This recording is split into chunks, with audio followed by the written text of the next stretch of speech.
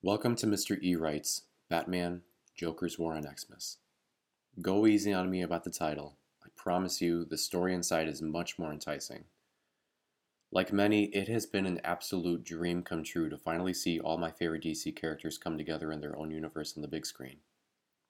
I remember being in New York back in 2016, seeing Times Square filled with promotions for the Batman vs. Superman Dawn of Justice movie. That movie is my favorite of all time. Zack Snyder is the kind of director to lace his movies with several background details and Easter eggs, and it was just such a poetic movie. There were just several things I loved about it that I can't pin just one. The movie was criticized for being too dark, but two heroes fighting? Who would expect that to go lightly? Similarly, why would such a violent, sick villain like the Joker become such a glorified and idolized character? It seems like for the cult following that exists for DC fans, that there are sub-cult followings for individual characters, and this is especially true for the Joker, almost as if he is a hero. This story is intended to fall in continuity with the DCEU after the events of Zack Snyder's Justice League.